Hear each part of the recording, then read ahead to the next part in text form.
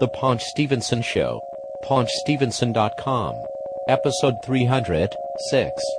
Sunday, November 1st, 2020. Welcome to the Paunch Stevenson Show.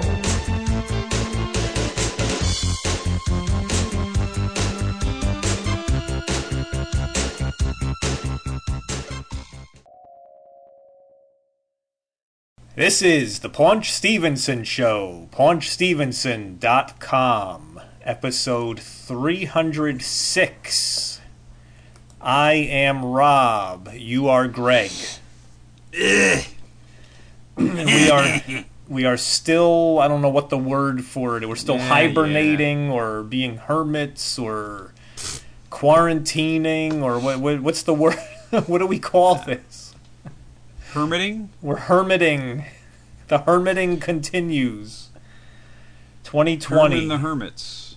October. Well, no, now it's November. November 20. I can't even keep track of what month it is. It's November 2020.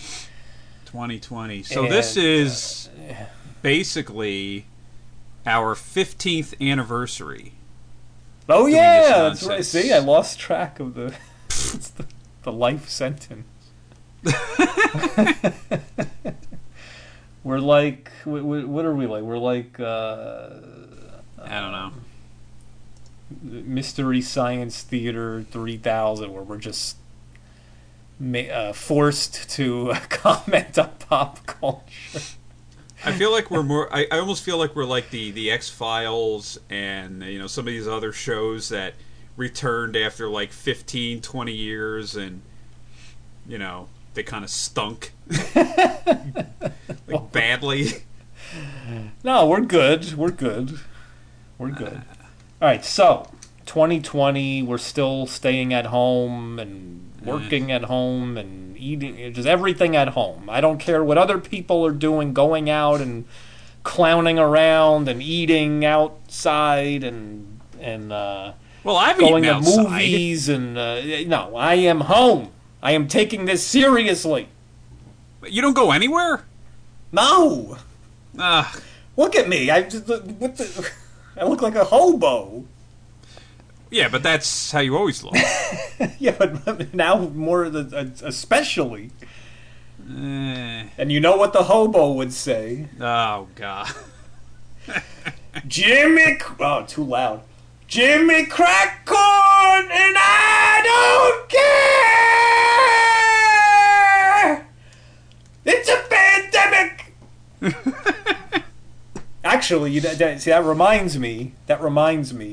Yeah. I was thinking about someone else recently for some reason. I don't know why.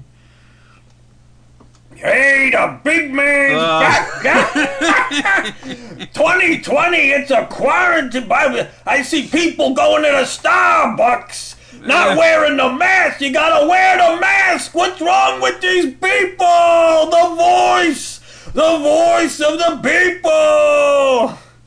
Can you imagine that guy trying to get onto an airplane in this environment? There's no They're way. wearing the mask. I wanted to hit him with the bat. I go into the shop, right? There's people going the wrong way down the aisle. There's arrows on the floor. No one's paying attention. They're breathing on me. Hey, buddy, put a mask on or I'll crack your head open. Hey, the big man. I see gloves all over the floor. People are throwing the gloves. What's wrong with these people? He'd be dead back in March if he wasn't dead already. The big man, a kid from Brooklyn, Mike Caracciolo. No shot that guy was making it through the first wave. I don't know. No shot. I don't know. No, Mike, no shot at all. Mike Caracciolo, rest in peace. Well, he'd be a big Trumper. No, you think so? Oh, yeah. Yeah? Oh, yeah. All right, forget it then. Cut that out. Cut that part out. You don't remember? Like, if somebody didn't speak English, you wanted to hit them with the bat. Well, yeah, I guess. Yeah, true. Yeah, so rest in peace. So delete that part then. Forget it. I don't give him any advertising. I mean, even though he's dead. What advertising? He's dead. I know. The kid from... And I'm always happy to see you. Happy to see you. Anyway, all right, so we got our list here. So I rearranged this list yeah, thank you. because there's a lot of stuff on here. But yeah, I mean, look, 2020 obviously has been very bad, very, very bad. It's taken a lot of people with it, obviously. With It was very what? Bad. Very bad. Very, very bad. Very bad. Rain And Man. Gotta watch Wapner. Very bad. what? That sounded like Rain Man. Oh, Very bad. Very bad. very bad, Gotta very watch bad, very Wapner. bad, very bad, very bad. So it's taken a lot of people. Wait, how many toothpicks were there? Ugh. Ray, how many toothpicks? Anyway, go Yeah, ahead. I never liked that movie. But anyway, that was good. nah, I didn't like it. All right. Rain Man. So anyway, Classic movie. Rain Man. Go ahead. it's taken a lot of people, and including some celebrities, and you know we haven't discussed some of them, but I mean, it really has taken, like, think about it. Now the next three, or like the next few people we'll talk about here in the celebrity death pool, are enormous to this program. That's right. I mean, like, these are like critical, like key, like points of discussion for us and imitation. You know, it's since the beginning, 15 years ago. Well, I will say, so we'll start on a positive note. We still have Paul McCartney. Well, That's no, right. I don't know. That's debatable, right? That's We right. don't know. Well, William Campbell, but that's right. Love it. We still have Dr. Phil. You do that's a not positive? go out in the pandemic. Day O. Who else do we have? We still have Christopher Walken. That's right. I'm still alive, kicking. But who did we lose? Should we start? Let's start. So massive. born August 25th, 1930, died October 31st, 2020, 90 years old. That's right, damn it. That's right. One- It's me, Sean Connery. I'm back from the dead. Damn it. And I still haven't been paid my $1 million. Still. I was talking over you, I'm sorry. The 1 million, yeah, 1 million. The $1 million man, Sean Connery. The great Sean Connery, who we've discussed many, many times on this program, dead. Right. So, dementia, right? That was the cause of death, according to Yeah, dementia. pretty much. So, You know, I yeah, was Sean looking on Twitter, and Michael McKean tweeted a story about, I don't know what year this was, probably many years ago, and I guess Michael McKean was doing a Broadway play, and Sean Connery came to see it. Not because of Michael McKean, you know, just came to see it. No, he And I wasn't guess a big McKean fan. I don't think so. Laverne and Shirley, no. So I guess he went backstage, and McKean was like, you know, Mr. Connery, it's an honor to meet you. I have to tell you, I loved your work in Zardoz. I forget the. No, it was. No, it was. League of It was Extraordinary that one with Gentlemen. Michael Caine. Oh, Jaws 4 or 3D. No, he wasn't in that. Well, Michael Caine was in that one. The bees, the one with the bees and the astrodome. The swarm. Well, you know, Connery was in Meteor, which is very similar. Oh yeah. Very similar kind of a movie to that. You know, both end of the world.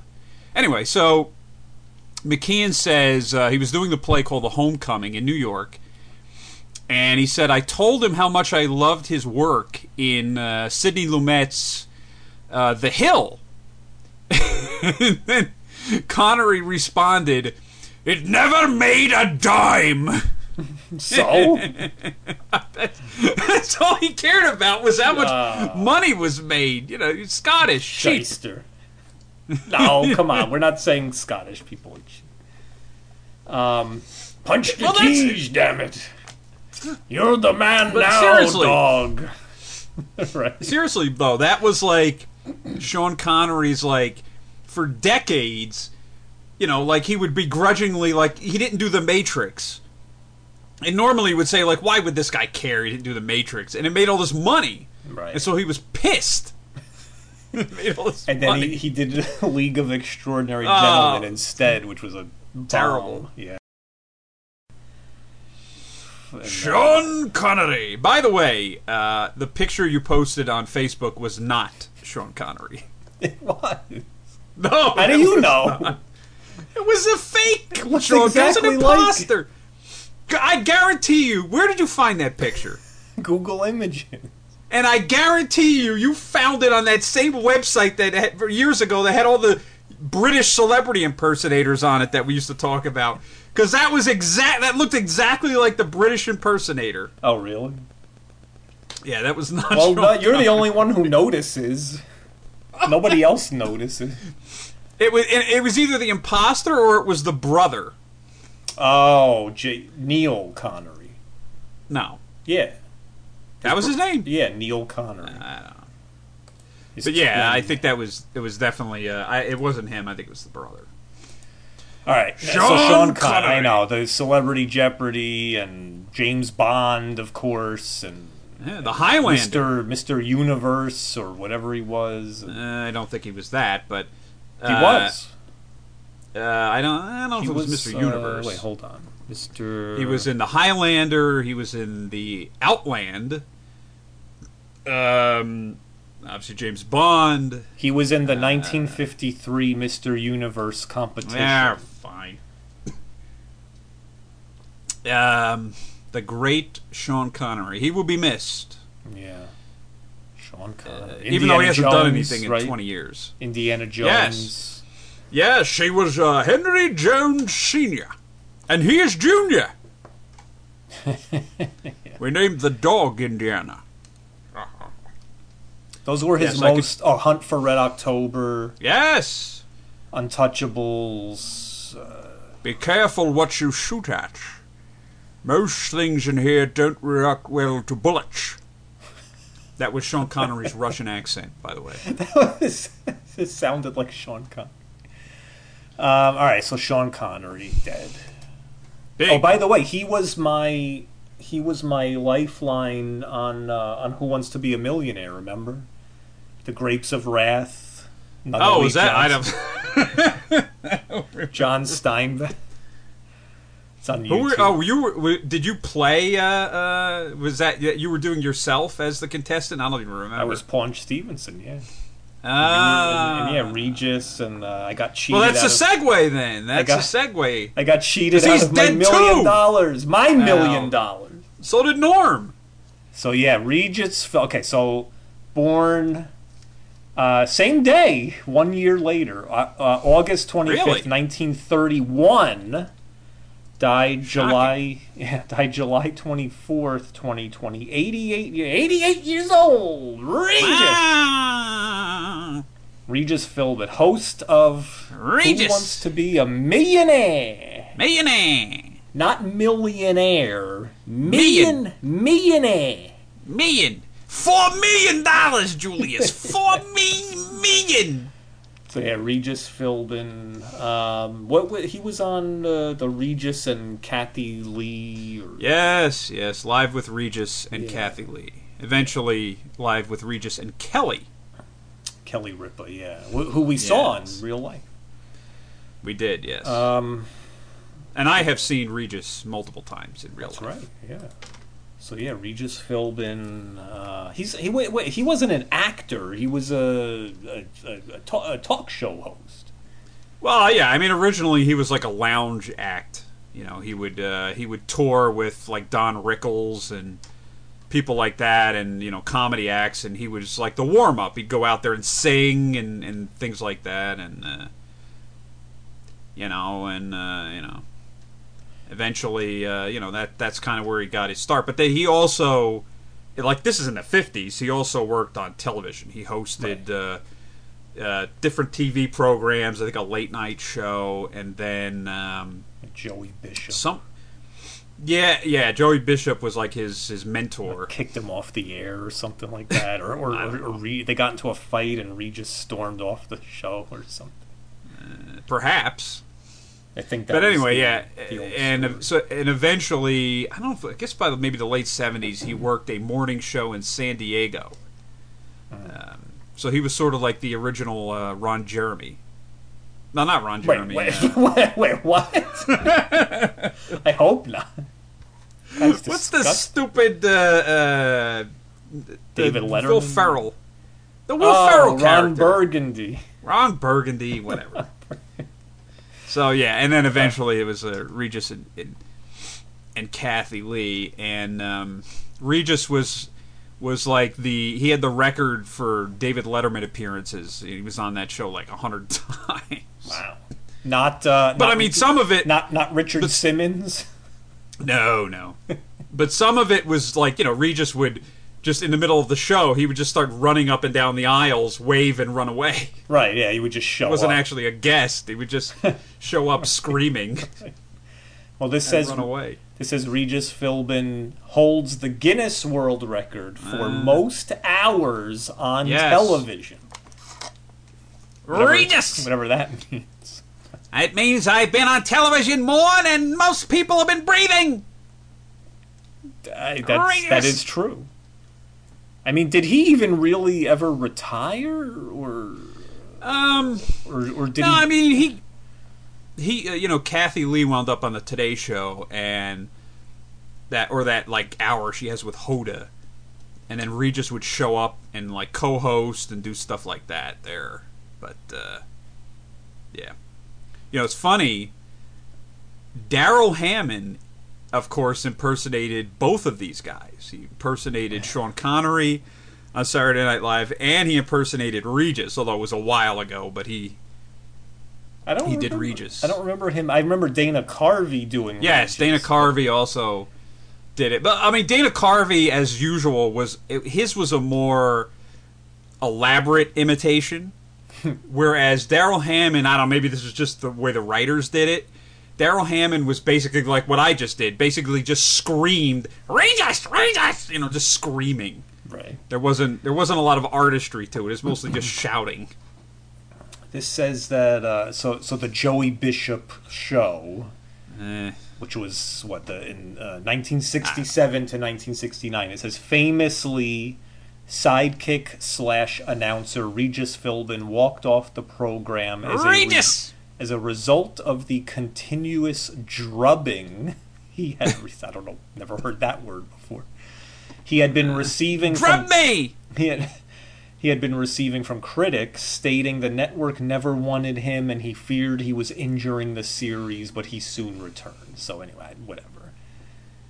And then it says in 2011, Regis revealed Joey Bishop had conceived the walk-off as a publicity stunt. Oh my God!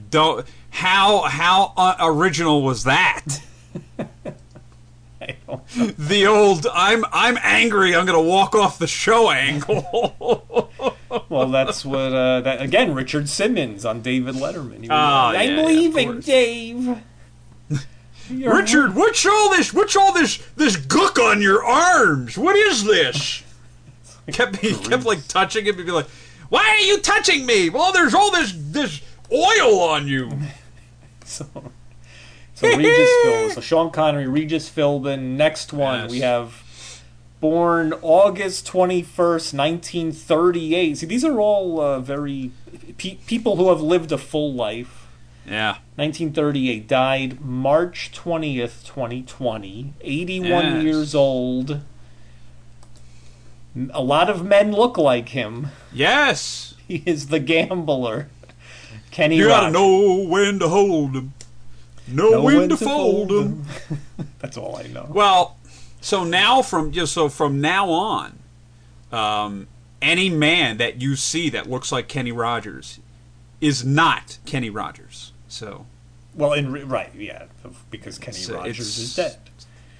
So Kenny Rogers. So we probably have some listener. Well, if we have any listeners at this point, some of them might not know who's Kenny Rogers. Who is it? Well, he was a country music singer in the 60s, 70s. Well, initially like in the 60s, he was in that psychedelic rock band.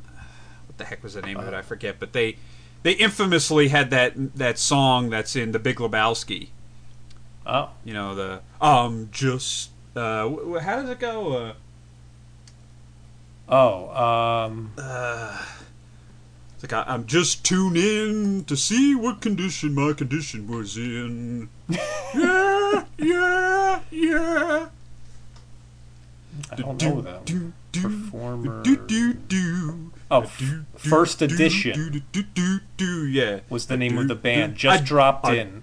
I just dropped in to see what condition. You know, when Lebowski is tripping. Right. Okay, so 1967. But by the 70s, he was a pretty big country music act. You know, he had that. I don't know if it was the 70s or the early 80s. He had that duet with Dolly Parton. That was a big Islands hit. in the Stream. Yeah. Written by the Bee Gees.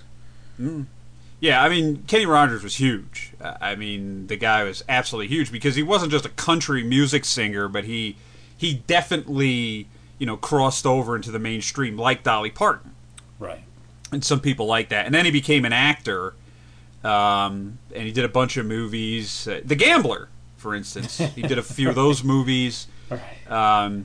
He did a NASCAR movie called The Six Pack, which I was a fan of when I was a kid. He played Brewster Baker, and in which his race team was in like a short track stock car team was run by a bunch of kids.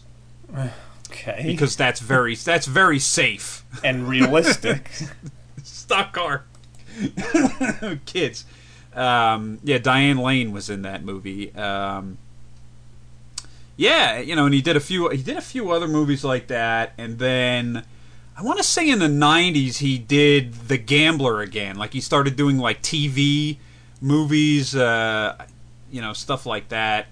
And he sang, and then he had some really bad plastic surgery, and that's it. Oh, yeah. Well, and he has a chain of fried chicken fast food restaurants in the Asia. Roasters. It's big in Kenny Asia. Rogers Roasters. Yeah. Well, it used to be here, but I'm sure they closed. They closed. Now it's Asia. Yeah. So, Kenny Rogers, which was featured on Seinfeld, an episode of Seinfeld. Oh, was that the one with the neon sign Yes. that Kramer couldn't sleep? Yeah. All right, and then we have another one. Yes. Yes, a very soft-spoken man. Born September 19th, 1926. Died March 2nd, 2020. 93 years old. It's me! No, we did him already. James Lipton. Now, let me ask you, Robert. Go ahead. When you, in 1989, when you wrote the screenplay for the Civil War II, what were your inspirations? You don't actually have to answer! No, I do remember my inspiration. My inspiration was coming up with the dumbest, most idiotic, absurd, stupid play that I could possibly think of to get revenge on the other class who actually took the assignment seriously. Right. Now, of course, you didn't, and you couldn't go my route, which was to turn a horrendous 1950s country ballad into a violent live action representation. Well, both of our plays were violent. Of course, naturally, they had to be completely violent. But so here's the thing about James Lipton is that I Yeah. remember in the late 1990s. This is my memory. This is just my memory. Inside the actor studio. Yes, in the late 1990s, this show came on cable TV, Inside the Actors Guild. What was the or whatever what was the channel? Was the channel Bravo or was it something else? I want to say Bravo. I don't know because I didn't watch those kind It of was channels something back then. else. But I just remember right. this this interview show became Yes. so popular overnight. It's like, oh yeah, James Lipton. And I'm like, who is James Lipton? Like, this guy just appeared out of nowhere, and he was like 70 years old. It was like, who's this? Where's he been this whole time? Who is this? He was just an acting professor. Basically, he's an acting teacher. Right, but who somehow overnight became famous. Like, after all those decades of him doing this career, all of a sudden, he's a household name. It's like, how does that happen? I don't know. You know, it was funny. I thought what you were going to say was when the show first came on in the 90s, James Lipton looked like he was 90 years old, and yet, you know, he lived another like 25 years. Well, that's what I'm saying. He was already old, Right. and now he died. I'm like, oh yeah, he was 93 years old. Wow. Ah, well. Yeah, All right, moving on. That's so weird. But anyway, James Lipton. I have a video game update. Oh dear. Many. The long-awaited, long-anticipated angry video game nerd / irate gamer crossover video. I don't think I've ever watched this irate gamer. Well, I'm going to repeat myself for what I just said about James Lipton, but I remember watching back in, like, I don't know, like 2006, 7, when the angry Nintendo nerd, the angry video game Right. nerd, first was getting popular. There were a bunch of copycats, like the Game Dude and the Irate Gamer, and all these angry gaming nerds screaming about old Nintendo games. There was many, I don't know about imposters, but The copycats. Yeah. So Yeah. the Irate Gamer was one of them, and he was one of the copycats who actually had a good following. But that was years ago. I mean, we're talking 13, 14 years ago. I didn't know he was still making videos. I'm like, wait, Irate Gamer? That's still a thing? Wow. Chris Neo. You know, he kind of looks like Frank, Edward Nora. I don't think he does, but okay. Kind of looks a little like him. But anyway, so yes, they finally did, and it wasn't that, in my opinion. I don't know. Watch it. Tell me what you think. I thought it was like anticlimactic after all these years and seeing how little effort was put into it. But whatever. Anyway, it was. Well, what took so long? I don't know.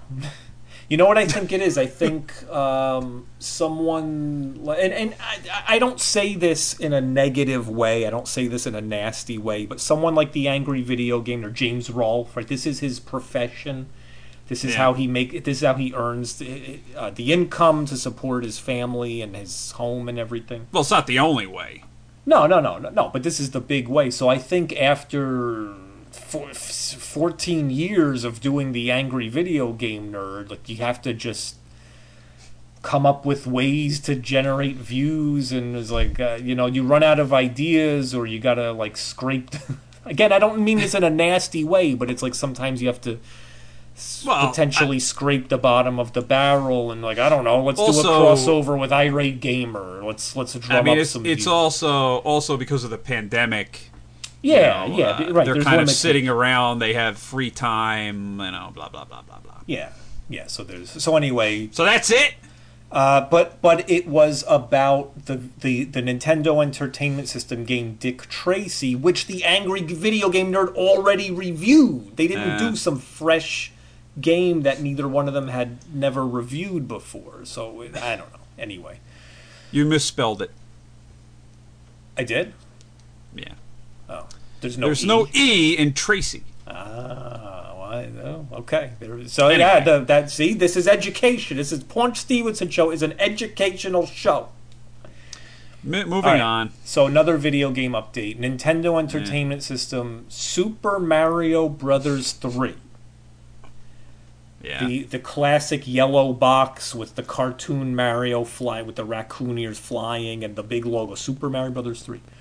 Evidently, there is a variation of the box art where there is. Well, there's variations for like every old NES game with the box art. It's really ridiculous. For Atari and so yeah, I know. But there's a variation where the word, the abbreviation Brothers, instead of being underneath Super Mario on the right-hand side of the box, it was on the left-hand side of the box. Yes. And that variation is what was for sale. And did they say? Did they say? They were hoping. They were selling it for thousands and thousands of dollars. So yeah, well, again, it's one of these ridiculous sealed copies that are graded in this like tamper-proof plastic shell, and it's nonsensical. It's completely nonsensical, and I it's a box. I hate even discussing it. It's a box. It's a cardboard box. But anyway, I thought that was absurd. Definitely. 2019. So this was a year and a half ago. The Nintendo Entertainment System Super Mario Brothers, not Super Mario Brothers 3, right, but Super Mario Brothers. A sealed copy of the game sold for $100,000. Yeah. 100,000. Yeah. There's people who can't even have a. There's people who don't even have a place to live, and they're buying the Super Mario for $100,000. What's wrong with these people? So real quick, the thing with this game is, so Super Mario Brothers was one of the first games on the NES when it came out 35 years ago now. And so there were multiple iterations of those first Nintendo releases. So basically, you had a test market in New York City, a few other places around the country where NES games were sold. They were in those black boxes. They had the hang tabs that you could kind of unfold from the back and hang it on a like a hook. Those are on it, and et cetera, et cetera. So there was like that edition. And then, in 1986, they changed the box style, so that's another revision. And then there was another revision. So, but my question is, why does it matter? Why does it matter? You have the game, you have the box. Who cares if there's a book? Look. I understand people collect things. It's supposed to be for enjoy. I collect records. I collect comic books. I collect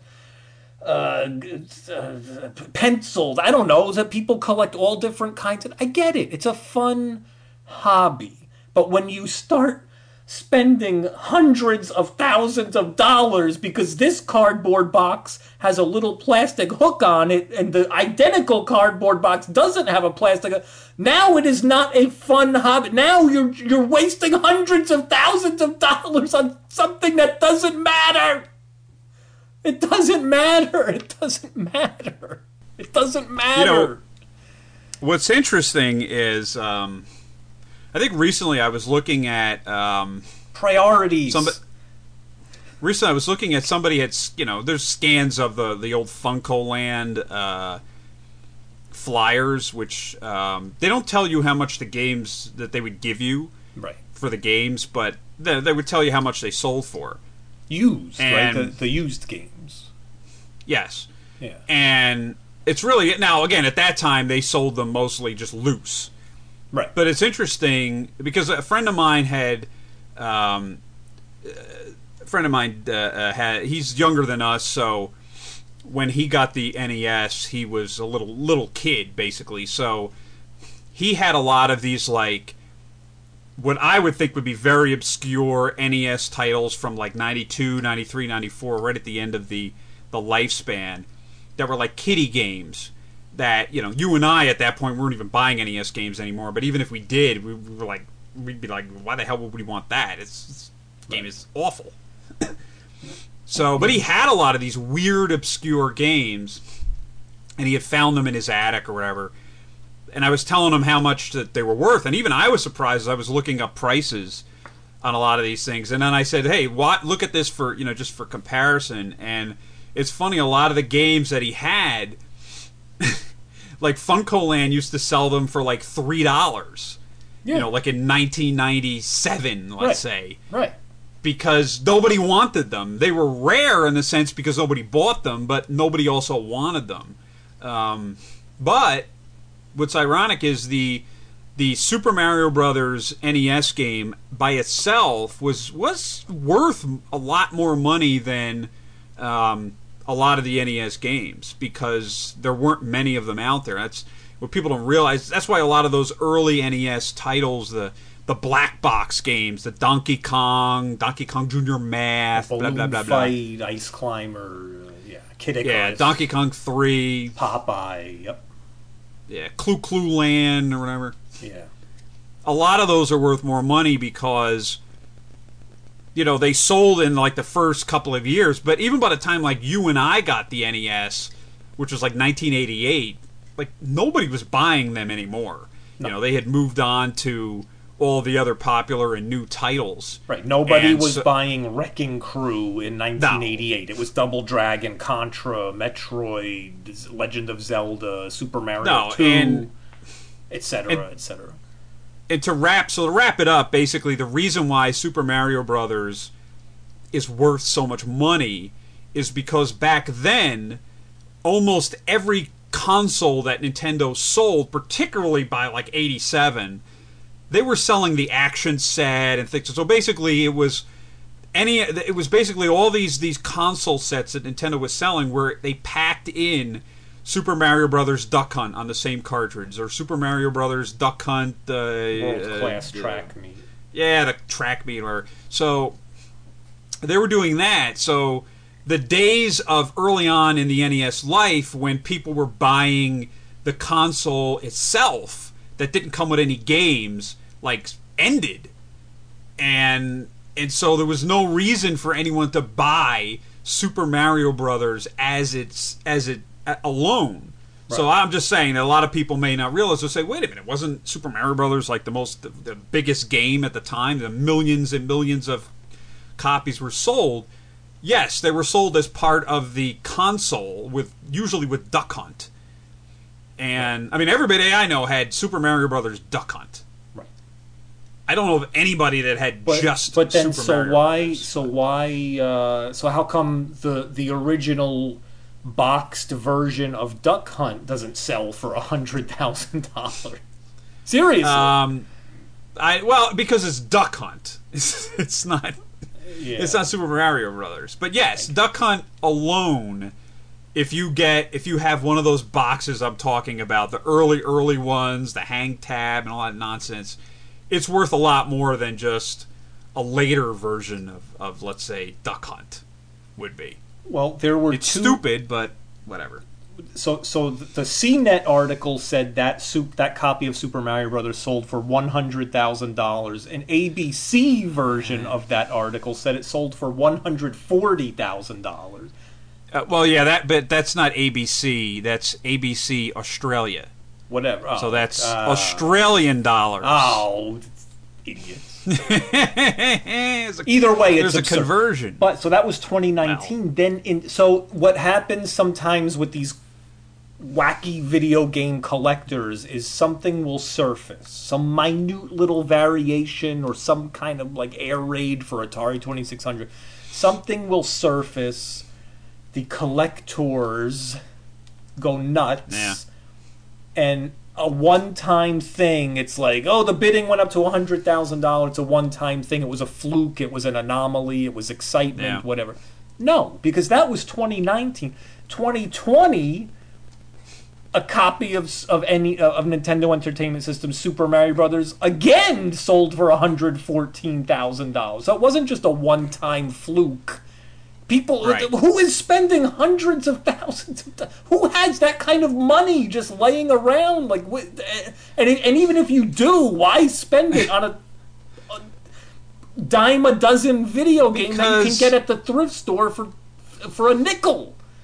Because you're talking about people who $100,000 is like it's just drop in the bucket, so it doesn't mean much to them. So I know this. I'm not that. I'm not trying to judge. I'm not trying to preach or whatever. But just the way my mind works, even if even if I were so wealthy, $100,000 was like a penny to me. Instead of Yeah. buying this silly, dumb boxed video game, I like Super Mario Brothers, but if I have a check in my hand for $100,000 and I'm about to give it to the person for a copy of Super Mario Brothers, the way my mind works is I'm going to be like, wait, the number of families I can feed with $100,000, or I can clothe or provide shelter for $100,000, and I'm going to buy a copy of this cartridge that I don't know. It just seemed I can't relate to it. Is all I'm saying. I can't relate Well, to no it. one could relate to it. So again, that's why it doesn't get much press. Anyway, moving on. Moving on. All right. So Ugh. I saw this tweet. If you click on this thing, Your link doesn't work. I just sent you another one. oh, they got rid of the. Okay, hold on. Let me pop this up. This is stupid. I just sent it to you. So there, yeah, I know. So there's someone found a tomato that looks like Larry Bird. Yeah. It does. If anyone even knows who that is anymore. Larry Legend. Is he still a thing? Is he still around? Well, I mean, he's still around. He doesn't really do anything, but No. How come they have old-timer baseball days, but do they have old-timer basketball days? I hope not. Or football? The last thing you want to see is an old fart playing basketball. Not pretty. You don't think, like, if Larry Bird got on the court right now, you don't think he would still be at least pretty decent? Well, I mean, he'd be able to, like, shoot with nobody around him. I mean, the guy's he's old. No, but broken like, down. like, if you get Larry Bird, Michael Jordan, right. Karl Malone, David Robinson. I mean, I think like, Jordan can. I think Jordan can still, play. I'm not saying he they're can't going to play- be. I'm not saying they're at their peak. I'm just saying like No. they're not going to just like roll around on the court like idiots. They're going to they still have some kind of motion and. I mean, they're they're in their. skill. I mean, Larry Bird's in his 60s, right? So I mean, he's not gonna be able to run. Why not? Why? He's not 90. He's not in a wheelchair. 60s is Well, young. I mean, he's old. He's probably overweight. He's broken down. He just can't do it. He's broken down. He's only 60. You're acting but like he's you know- 100 years old. Yeah, but you're talking about professional athletes who have had tons of really bad injuries. Yeah. And when you get to that age, I mean, you've seen like Joe Namath. The guy is like crippled, can't even move. Well, yeah, I know. It's tough. Call man. It's tough. 911. Ah, please. All right, so the tomato that looked like Larry Bird. We'll post a picture on the. Definitely looks like Larry Bird. All right, you go. You go. Well, all right. Next. So I don't know whatever happened with this, but they announced. I mean, they announced these reunion series all the time. I guess the Saved by the Bell one is coming on this fall, which I don't think I'm even going to watch it. But I guess they want to make one for Who's the Boss with Wait. Tony Danza. Well, wait a minute. Catch me up on the Saved by the Bell thing. What's that? We've talked about this. I know, but I forget. So what? Tell me. Quick. No, It's just important. a quick. So for the NBC streaming app Peacock, Yeah. they're doing a Saved by the Bell series of some kind. Short comedy that stars Elizabeth Berkley, Mario Lopez, primarily. Tiffany Amber Thiessen and Mark Paul Gosselaar will be part of it in some Screech? fashion. Wait a minute. They also showed a picture of Lark Voorhees, so she'll be on it. Although she may just only have a cameo. No Mr. Belding and no Wait, Screech. what? What do you mean, no Mr. Belding? What's Dennis Haskins doing that's so important? I don't know. No, they didn't hire him. They got some guy. I guess the principal is that guy from A Mighty Wind. What? John. What's his name? Wait, first of all, why do they have a principal if they're like 40 years old? No, they're not still in school. What is it? It's the kids' money. Something's got to be done by your kids. Why can't they have Dennis Haskins? The whole thing is ruined now. Dennis Haskins is like a 300-pound drunk.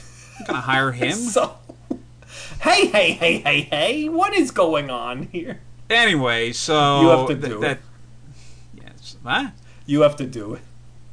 Hey! What is going on here? Why am I not on this TV program? I know. He's gonna have to make his own competing thing with him and Screech. They did that. That was the new class. True. Wait, why no terrible. Screech? Come on, you know why. He's doing the liability. They're radioactive. You don't know what that guy's gonna do. Why?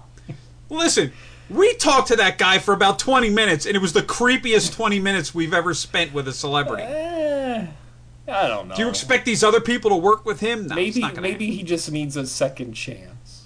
happen. Season 2. All right. They'll bring you. Anyway, so now, there's a new class, there's a new generation. I don't know if it's their kids or whatever the deal is, but I don't know. I don't have a lot of interest in it. And so anyway, who's the boss? Well, wait though. I'm not. I will never find out because I will never subscribe to Peacock. Well, Peacock is technically free, but I think their new series you have to do the premium. So no, I won't do it either. Although if you have Comcast, Which I don't. you would get it for free, which we don't. No. And nor will But anyway. I ever have it again. So. No, Comcast is terrible. So who's the boss? Yeah, so- Who's the boss? They want. I don't. I mean, I heard about it, but that's it. I mean, I don't know if they're still doing it. What about Growing Pains? Where's the Growing Pains reunion? I mean, I don't think it's dead.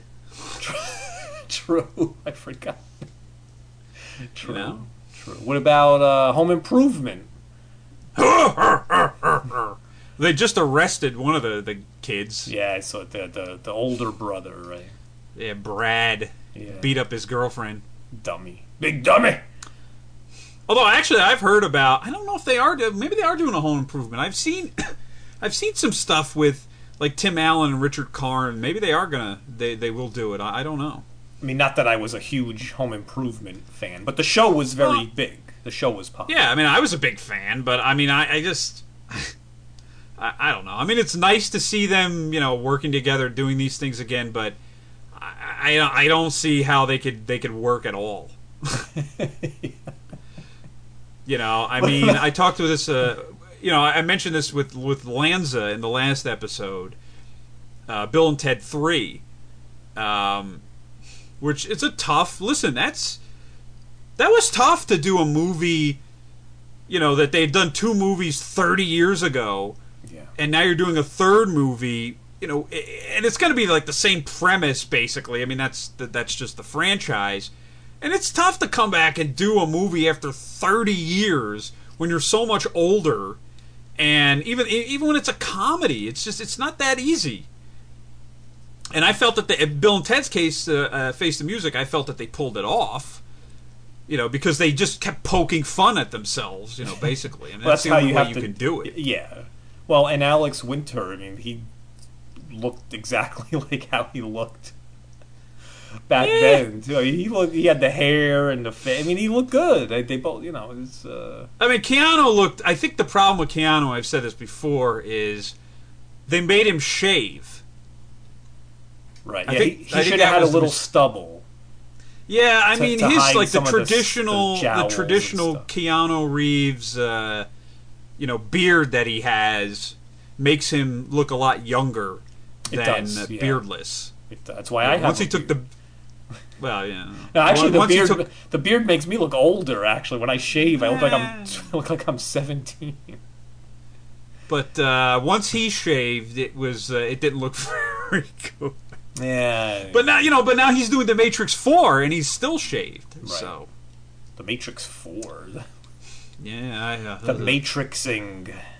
There was well, you know what does work? Because you're saying it's hard to pull that off 30 years later.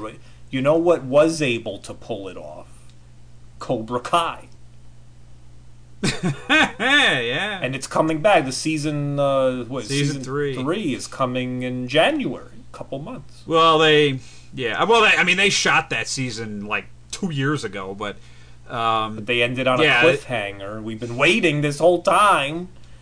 Well, it started out on YouTube like Red or something. You had to pay for it. Right. And then they finally started releasing the episodes for free last year, and I watched it all, and I thought it was terrific. Very good. And very good.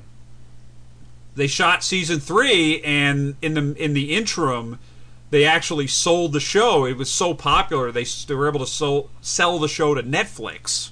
Yeah. Which means it'll be immediately canceled. So No, because they already have season 4 in the works. Well, then it'll be canceled. Netflix doesn't pay for anything anymore. It's just horrible. They cancel everything. But yeah, I'm definitely looking for. I mean, it's like I've said before. I mean, William Zabka is really he's the star of this show. It's not really Macchio. Right. And they flipped the script so much where Zabka is this down and out, sort of anti-hero. Right. And Macchio, who was the hero from the original movies, he basically, I'm not saying he's the villain, but he basically became like he became Zabka. Right. Like William Zabka in all those 80s movies was the teenage jerk.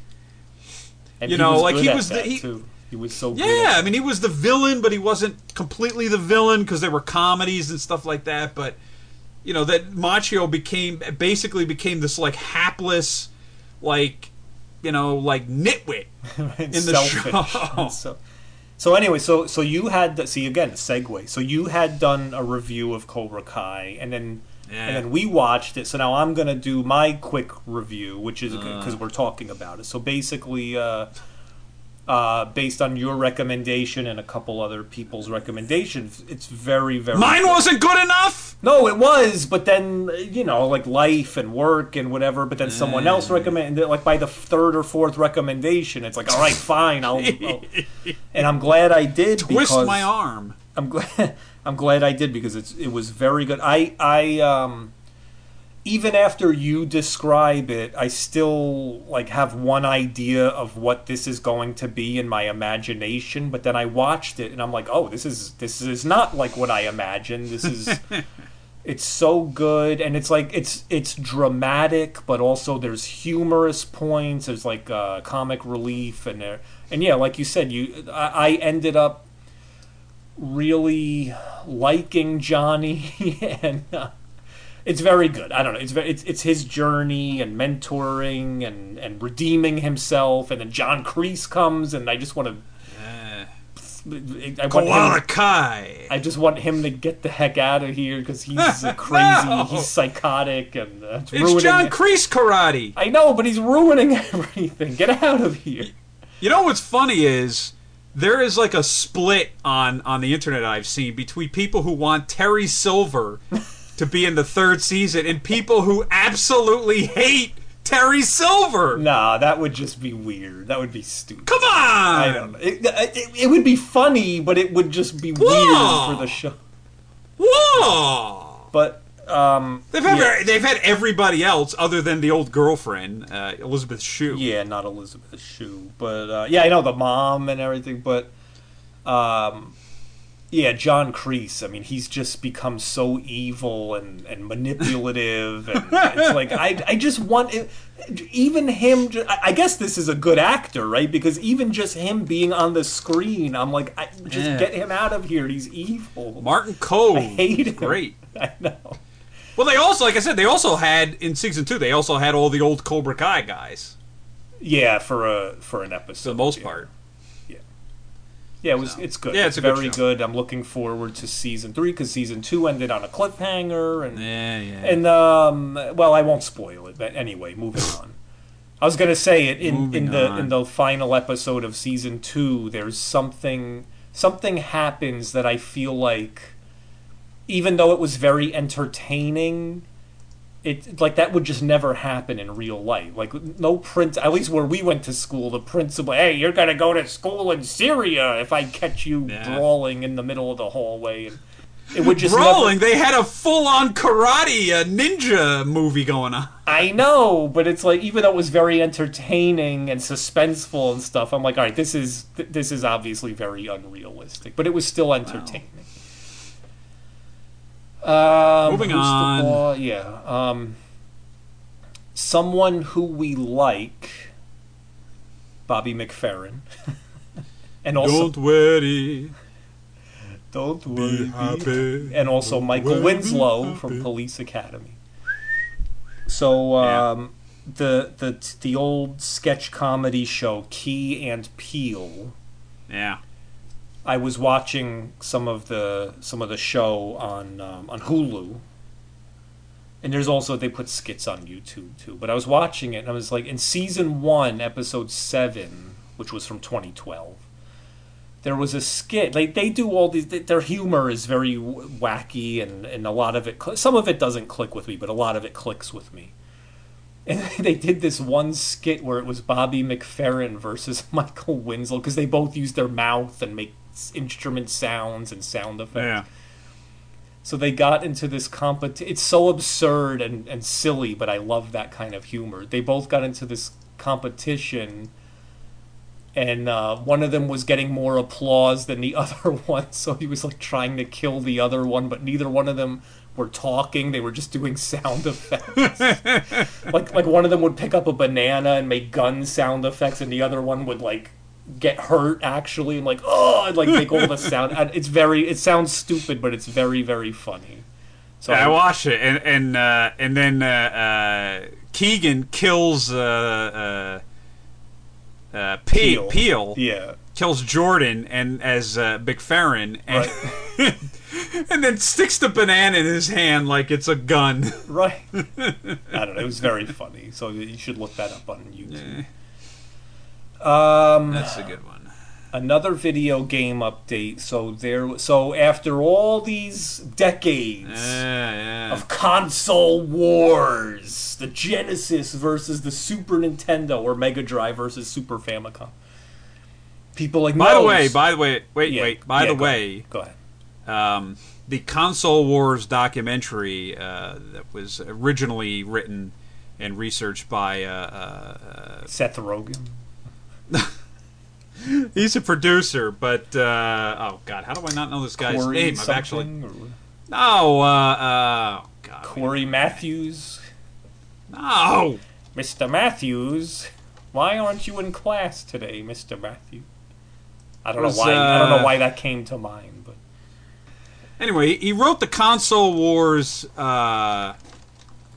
book, which I read. Blake J. Harris, sorry. And then we had him on the Digital Press podcast at one point. At least I did. I interviewed him. And then we brought him into the store and did it. But, a cool guy. So he did, and they basically took all this footage that he had from interviewing the Sega of America and Nintendo of America people way back then, from the late 80s, early 90s, and they put it into a documentary. It's on CBS All Access, which neither of us pay for. Nope. I don't know. You could do a free trial or there's something. There's only so many services that I can subscribe to, because there's only so much time in a day that I only have enough room for only so many shows or movies. I mean, honestly, you could subscribe to one of these services for for a month, cancel, and in that period of time, you would have more than enough time, at least I think, to watch the 2 or 3 series that you even care about. and then you're done with them for like another year or 2 years. You know, they just don't have that much content. No. Peacock, at the end of the day. And what was the Quibi? That's another. I know they. Oh, just that's went gone out. already. Yeah, That's already gone. Came and went. Well, it's like HBO and Warner. You know, Warner, they had their own. They had DC Universe and they had HBO, and now it's all HBO Max. Right. You know, and which is somewhat good because they basically realized, like, no one is going to pay for these stupid services. We're a megalithic company. We own material from Turner, from Time Warner, from HBO, blah, blah, blah, blah. Why not just put it all into one service? At least do that for the customer. You know, not have 3 or 4 different services they have to pay for, which makes no sense whatsoever. So I guess that's a positive. But anyway, the Cinemax so that one's out there. The Cinemax have a streaming service? Well, no, that's part of HBO Max. HBO Max? Because Showtime has a stream. Stars has a streaming. Yeah, but even like Showtime, which is owned by Viacom, I mean, I believe Viacom like repurchased CBS or they merged again. So it's the same thing. Why don't you just combine one service? You have Showtime, MTV, Nickelodeon, CBS, you know, all in the same service. Maybe people would pay for it. Maybe I'm not I saying would it'll pay. definitely happen. I know. Maybe Probably I would not, pay but... for that. All right. Anyway, so they I don't know who did this, but somebody recently did a tech demo where they ported Sonic the Hedgehog to the Super Nintendo. Right. And the reason why this is a big deal is because like I said, for decades, you had one faction of video gamers saying the Super Nintendo is better than the Genesis. It has more colors and more sprites and Mode 7 3-dimensional graphics and whatever. And then you had another faction of video gamers saying, no, the Genesis is better because the CPU is twice the clock speed and therefore it can do blast processing and have games move 10 times faster and characters move. Like for example, Sonic the Hedgehog could never be done on the Super Nintendo. It moves too fast, and the Super Nintendo doesn't have blast processing. It can't do it. Yeah. The end, period. Evidently it can. It's just sprites. I mean, it's just moving sprites around a screen. Whoever thought the Super Nintendo can't move sprites around? That argument was garbage from the beginning. It's just moving sprites on the screen. Yeah, I mean, again, it was like, even back then, the third party, you know, Acclaim and Electronic Arts and Capcom and Konami, they all made games on both systems. I know. That were barely decipherable, you know, between the two. I know. It was so silly. Console wars are silly. I actually thought, to be honest with you, I saw that on one of the message boards and over the summer, and I actually was surprised. I was like, I could have swore somebody did this already, you know, by this point. Now, I know that oh, God, this goes back to the 90s. In the Far East, where you had all these like Chinese-based knockoffs, yeah, they ported Sonic to NES. Right. I mean, it was atrocious, but I know. Well, there's even it was done. There's Master System versions of like official Sega Master, but for the Game Gear, those are decent. Right. They're not super fast. They're decent. But and there was. Look, Super Mario Brothers was ported to the Genesis from NES ages ago, and I want to say I think somebody's ported Super Mario World. Yeah, Donkey Kong Country. No, I know there are, but the big deal about this one is, yes, there are Game Gear and Master System official Sega versions of Sonic the Hedgehog, but what made the Genesis version special wasn't just the fast-moving sprites, it was all of the physics calculations happening under the hood. Oh, yeah. Because there's slopes and loops and whatever, and Sonic would react to them in a physically... I don't know, it was just something to do with the physics calculations. So people would say the Super Nintendo CPU isn't fast enough. It could never do a faithful version of Sonic the Hedgehog, and this is a faithful... This isn't just a, quote, Master System type of version where it's just a sprite moving fast. This is a sprite moving fast plus doing the physics calculations. I mean, look, at the end of the day, it's programming. What we've seen people do on the Atari 2600, these days, it doesn't surprise me what you can accomplish, right. Especially if you use like bigger mappers and things like that, and that can increase the the capacity of the original system and stuff like that. It's very doable. Now something. But, so in those Genesis. Hold on. I didn't listen to it though. I think I like when I saw. I think I watched it for like a second. I was like, oh yeah, this is good. The colors were a little bit different because the color palettes are different between the two systems. There's nothing you can do about that. The SNES tended to have I want to say a softer palette than the Genesis. Well, see, that was a stylistic choice for some reason, but there were people on. It's subjective, but there were people on. But what about the music? Hold on, yeah. So there were people because the music between the two consoles were vastly different. Very different, yeah. So regarding the colors, people on the message boards were saying, Wait, what message board do you read? Like Reset Era and Reddit and whatever. They were saying like we actually like the colors on this homemade port of Sonic the Hedgehog Super Nintendo are actually they're bolder and richer, and like Sonic looks like a bold blue color, whereas on the like they were saying that the color that Sonic the Hedgehog looked in this homemade version looked like how we remember Sonic looked in the Genesis, but then if you actually go back and play it on the Genesis, it's like this drab pale blue, and it's like, no, he's supposed to be this vibrant blue. This port is getting the colors right, even though they're wrong. Well, I mean, a lot of that back in the day. Yeah, but back in the day, you're playing on, at best, a composite video signal, which right. Any composite coming out of a Sega 16-bit or 8-bit system back then looked like a muddy disaster.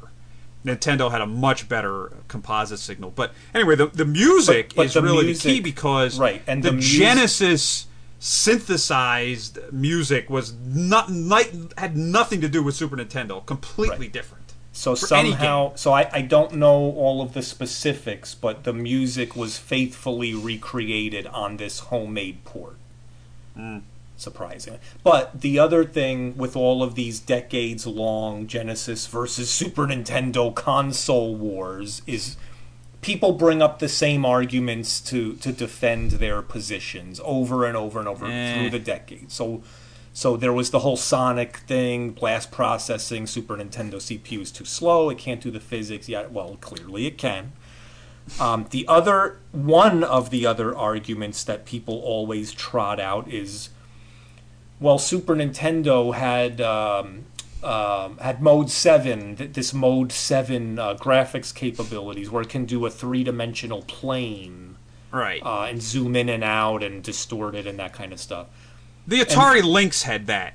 Well, and the Genesis can, and then the Genesis defenders would be like, well, actually, the Genesis CPU is so fast, it doesn't need a special Mode 7. It can do all those calculations in the CPU. For example, there's this game called Red Zone, where, look, it's like the helicopter stage in Pilot Wings on the Super Nintendo, and the backgrounds are rotating. Like, they did Mode 7... excuse me. They did Mode 7 without the need for special instructions or whatever. And it turns out the Genesis in that game... I'm not saying the game is impressive or unimpressive or whatever. Regardless, it's not doing rotation. It's using very clever sprite programming to simulate rotation. Nothing being rotated. It's all sprite trickery. Look, there are there are first of all, there are SNES games that do what you're saying. They use sprites, and people to this day think that it's Mode 7. It's not Mode 7. Right. I know. But there have been multiple Genesis tech demos and prototypes, and even some homebrew that it's gotten pretty far along of F-Zero and of Super Mario Kart, Right. and things like that on the Genesis. So Right. but But again, because the fanboys can't, they have to twist things to fit their narrative and defend their position. Whereas I say I don't care anymore. Yes, 30 years ago, at this point, we used to argue, and I would Super Nintendo's better. But at this point, what do I don't care. I just want the facts. The difference between the systems back then, to me, have not changed. And the difference between the systems was never hardware. Very rarely was it hardware. It was software. And beyond the software, it was budgetary. It was decisions made by the management Right. of the individual companies. Right. When I listen, I'm on Atari Age all the time. People nonstop rave about the 7800. Well, look, the 7800 with additional capacities, let's say for larger cartridge ROM and things like that eventually a lot of NES games had. Well, could have been a very time and budget. Yes, and money. Yeah, that's Right. Listen, you get what you pay for, and Atari at the time. The Tramiels, they were paying nothing. Well, they had no money. They had no money. Literally, see, what you're saying, which is true, is you have two game machines on the shelf next to each other at the store. This game machine has 50 different developers from all over the world developing for it. Some good, some better than others, but whatever. 50 different developers. And they're making money off this thing, and therefore the money they make, they pour back into R&D to make better games and better games that try to outdo each other.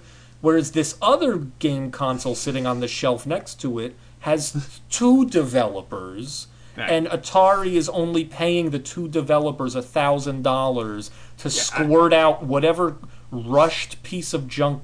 It's like, listen, please don't spend time on this.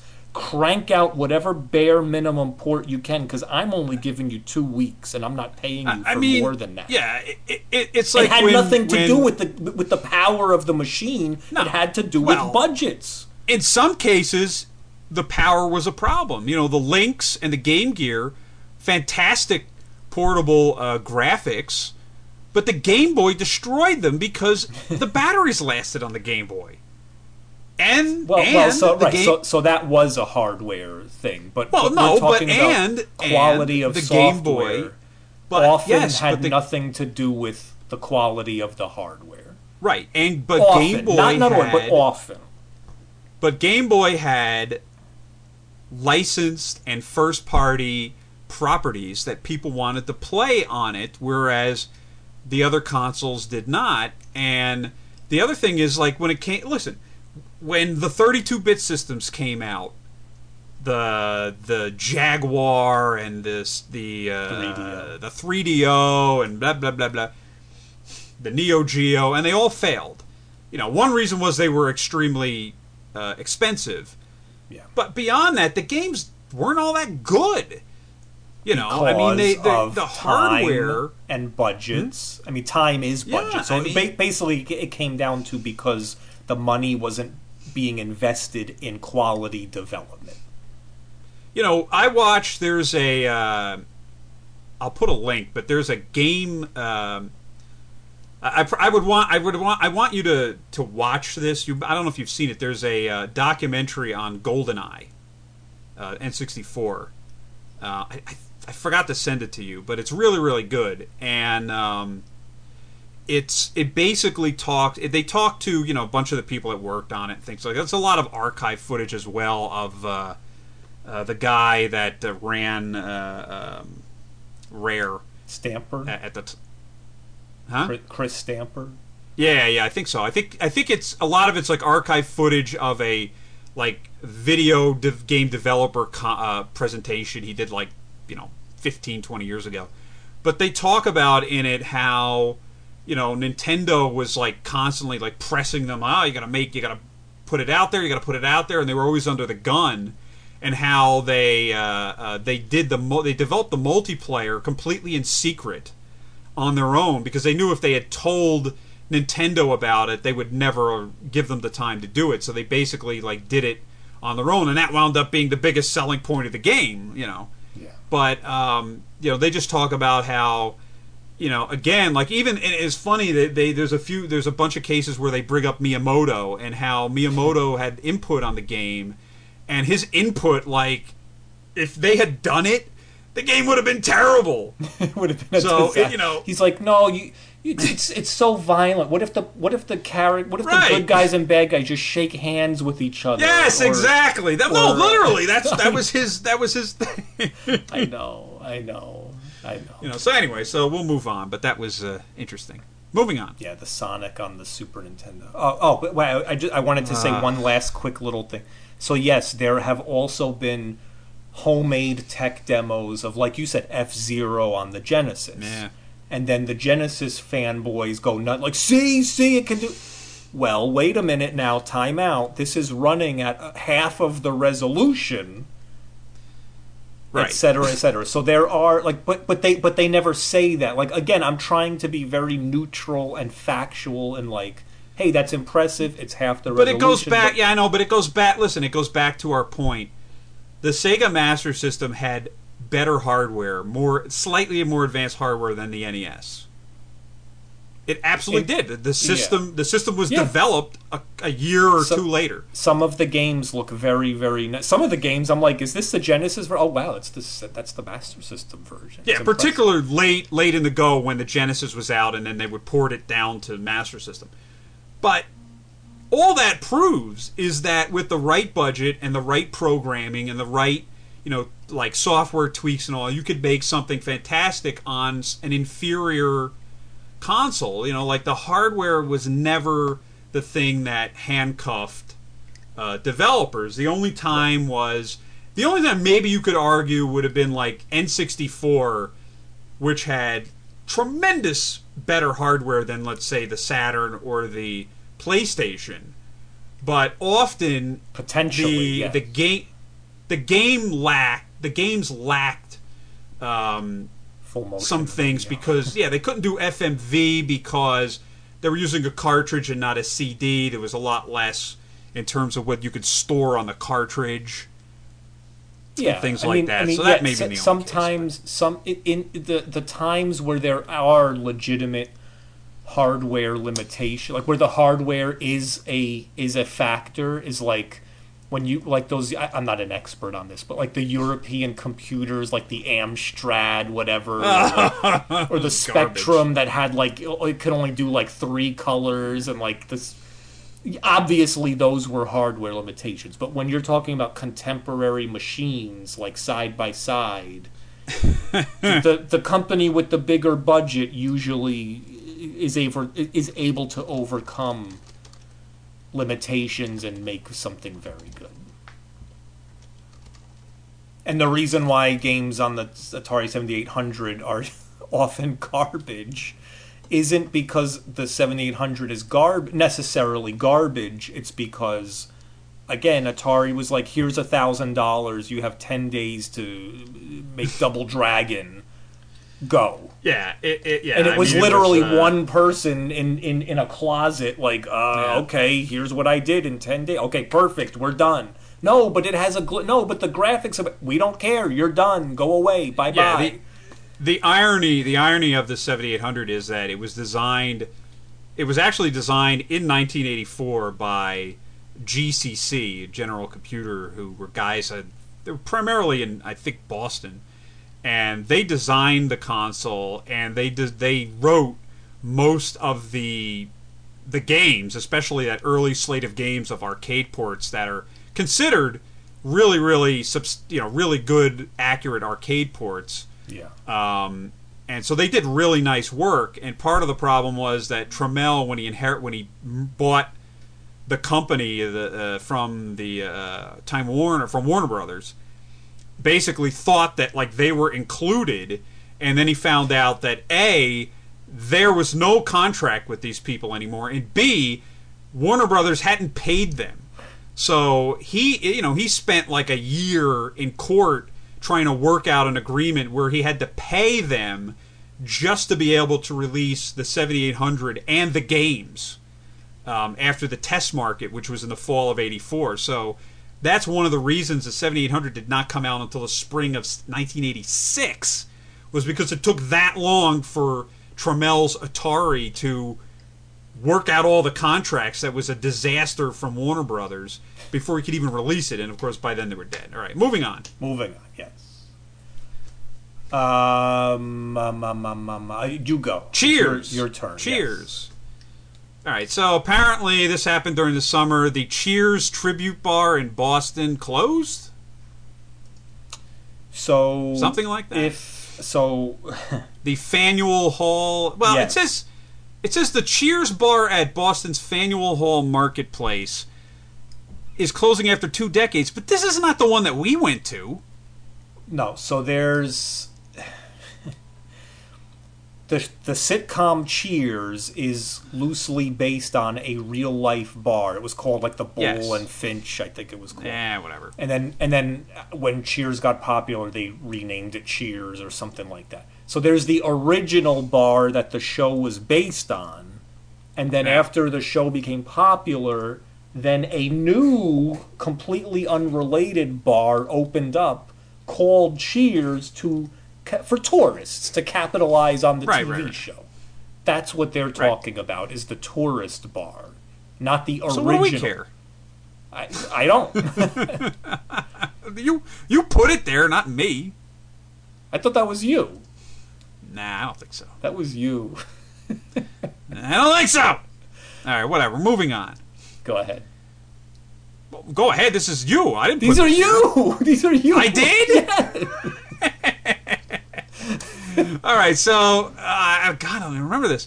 So apparently, Angry Video Game Nerd. Yes, Angry Video Game Nerd reviewed. I don't know if he reviewed multiple Mission Impossible games, but he mainly reviewed the 1997 N64. Huh? 98, I think. It came out after GoldenEye. Yeah, it was in development before GoldenEye, but ended up coming out after GoldenEye. It was in development hell, they call it. It took forever. So it was the N64 game of Mission Impossible, which I had. I bought it when it came out, and real quick. So he reviewed that, but real quick, my take on that game. Oh my God, was that a frustrating game? You know, obviously he's the Angry Video Game Nerd, so he goes through all that. But that was a really frustrating game because it was like one. We talked about Dick Tracy in this episode, and it was like one of those licensed movie games where you're just, the game is basically all of these ridiculous, stupid, like, tasks that you have to do to like move your way through the movie. It's really tedious and really annoying. The control is abominable. And GoldenEye is a first-person shooter.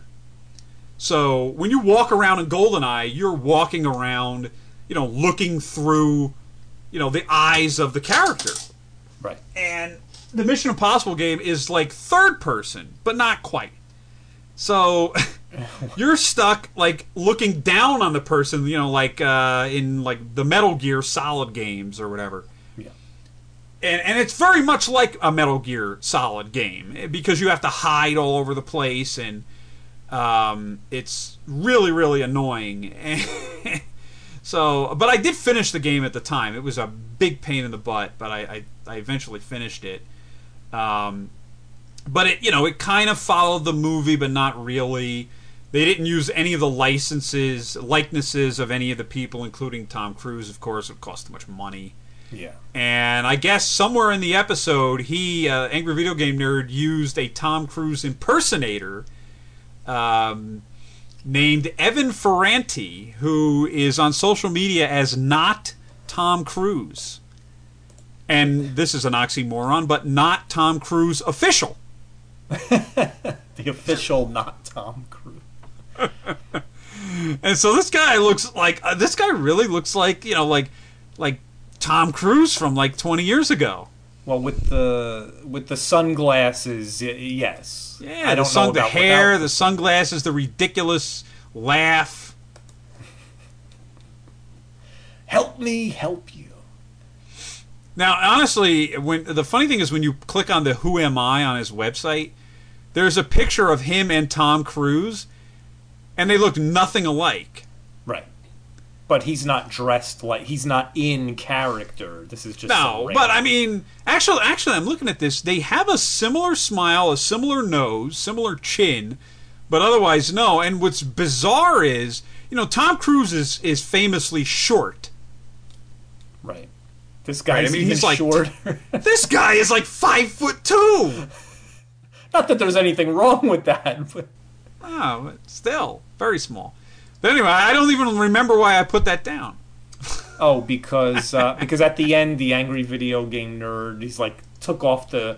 Like, look, it wasn't me, it was... And he peeled his face off, and it was... Oh, like Mission Impossible, right. Yeah. He peels off the face, the mask. Yeah.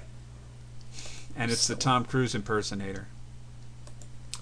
And then... Which could have been you! You should have offered your services. He didn't ask. Angry video game nerd. By the way, I still have not yet seen the Angry Video Game Nerd movie. Nor do I have any interest. I've seen it a few times. It's you can skip it. Yeah. And then you have... And like I said at the time when I reviewed it, the first, and this happens a lot of times with movies, the first half an hour is stupendous, is like really, really good. Like, really good for an independent movie like that with no budget. And I forget how long this thing was. Way too long. And like the next hour and 15, hour 20, whatever it was in the movie was abominable. and that was pretty much it. I mean, it's just, I don't know what happened. I think he spent too much time working on like dumb special effects and stuff, and Yeah. I think he just had to rush through the rest of the movie as like crap. Well, speaking of... And then Go ahead. there was the whole thing where Howard Scott Warshaw was supposed to be the villain, and then he didn't want to do that. No, Howard Scott Warshaw wanted to be the villain. Like, he wanted to do that, and like James Rolfe, the nerd, like didn't want to. He couldn't bring himself to do that, and I'm like, What? dude, you're supposed to. This you're a movie maker. Like, what are you doing? He should have done... Yeah, So- he totally should have done that. I don't know what happened there. So we're going to have I think to he make... also. What? He also what? No, I was just gonna say I think he also had some issues with the timing in the sense that the actual actors he had, he only had so much time with them, and he wasn't gonna do like reshoots. So I think that was part of the problem. Was he had to rush through what they were doing and then just kind of cobble together the rest of the movie, and it didn't work too well. So. Well. So we will have to make the Paunch Stevenson Show movie. Oh, no. And Howard Scott Warshaw can be the villain in our movie. All right. Well, speaking of movies, though, you said this high score... I skipped one, sorry. Did you watch this? Not yet. So explain it to me. No, I mean... It's on Netflix. It's called High Score. It's a video game docu-series. I think it's like 6 episodes. They're not long. They're like an hour each. And, it just goes through, different aspects of the video game phenomenon. So there's an episode that's on like the Atari stuff. There's an episode on like Nintendo versus Sega. There's an episode on like the 8-bit computing, especially the UK, that whole thing. There, and then there's, I think there might be one on, I think there's one maybe on the PlayStation. There's one on like RPGs and things. I mean, so basically it's like, it's stuff that I've seen already with many different documentaries. The reason I liked it was they talked to a lot of the common people, that you normally see. The Tom Kalinskis and the, people that work for Nintendo and Al Alcorn or Nolan Bushnell. But what's really cool about this is they actually interview Japanese video game designers, programmers, musicians, directors. These are people that you never hear from, ever. And I really had to... that was the biggest thing for me. I really have to, applaud them. I mean, they talk... Listen, I know that the guy, has been seen before, but they talk to the guy that... the professor, or whatever his name is, that created Pac-Man. They don't talk to him for a long time, but they have him. They have the guy that created Space Invaders. And he talks about how he came up with the idea. They show their original artwork, their like line drawings and stuff like that. The block drawings that they made for the original sprites. Think about this. Like they pull open their binder, and here are the original sprites. The original sprites for Space Invaders. That this guy still has after 40-something years. Yeah. That was really impressive part of the series. The part that I really didn't like, and I think a lot of people on the forums really weren't fans of, was they did that, they did the creators, and then they did like the fan side, which was video game competitions.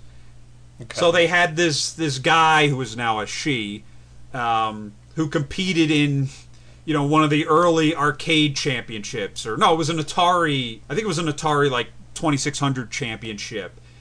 And they talked to one of the Nintendo World Championship people. They talked to this guy that won some Sega World Championship in the 90s, et cetera, et cetera.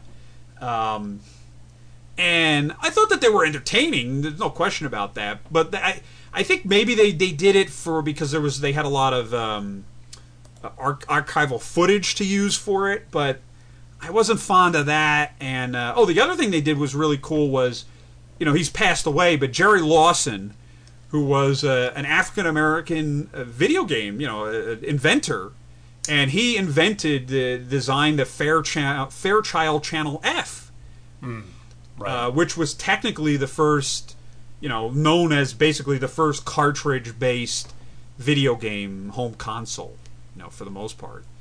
And he passed away a while ago, so they talked to his kids, and they did some like art. They had a lot of animated pieces that they would put in there for history's sake. I just thought it was really well done.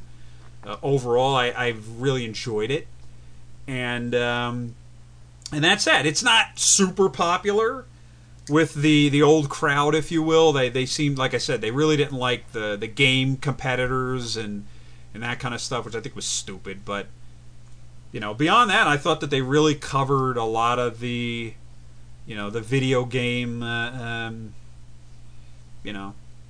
journey, if you will, over the last 40 some odd years. So I would definitely check it out. I will. Thank you. Right. Till next time. Goodbye. Stay safe. That's right, damn it! And don't forget I still want my $1 million, damn it! Somebody get me my $1 million!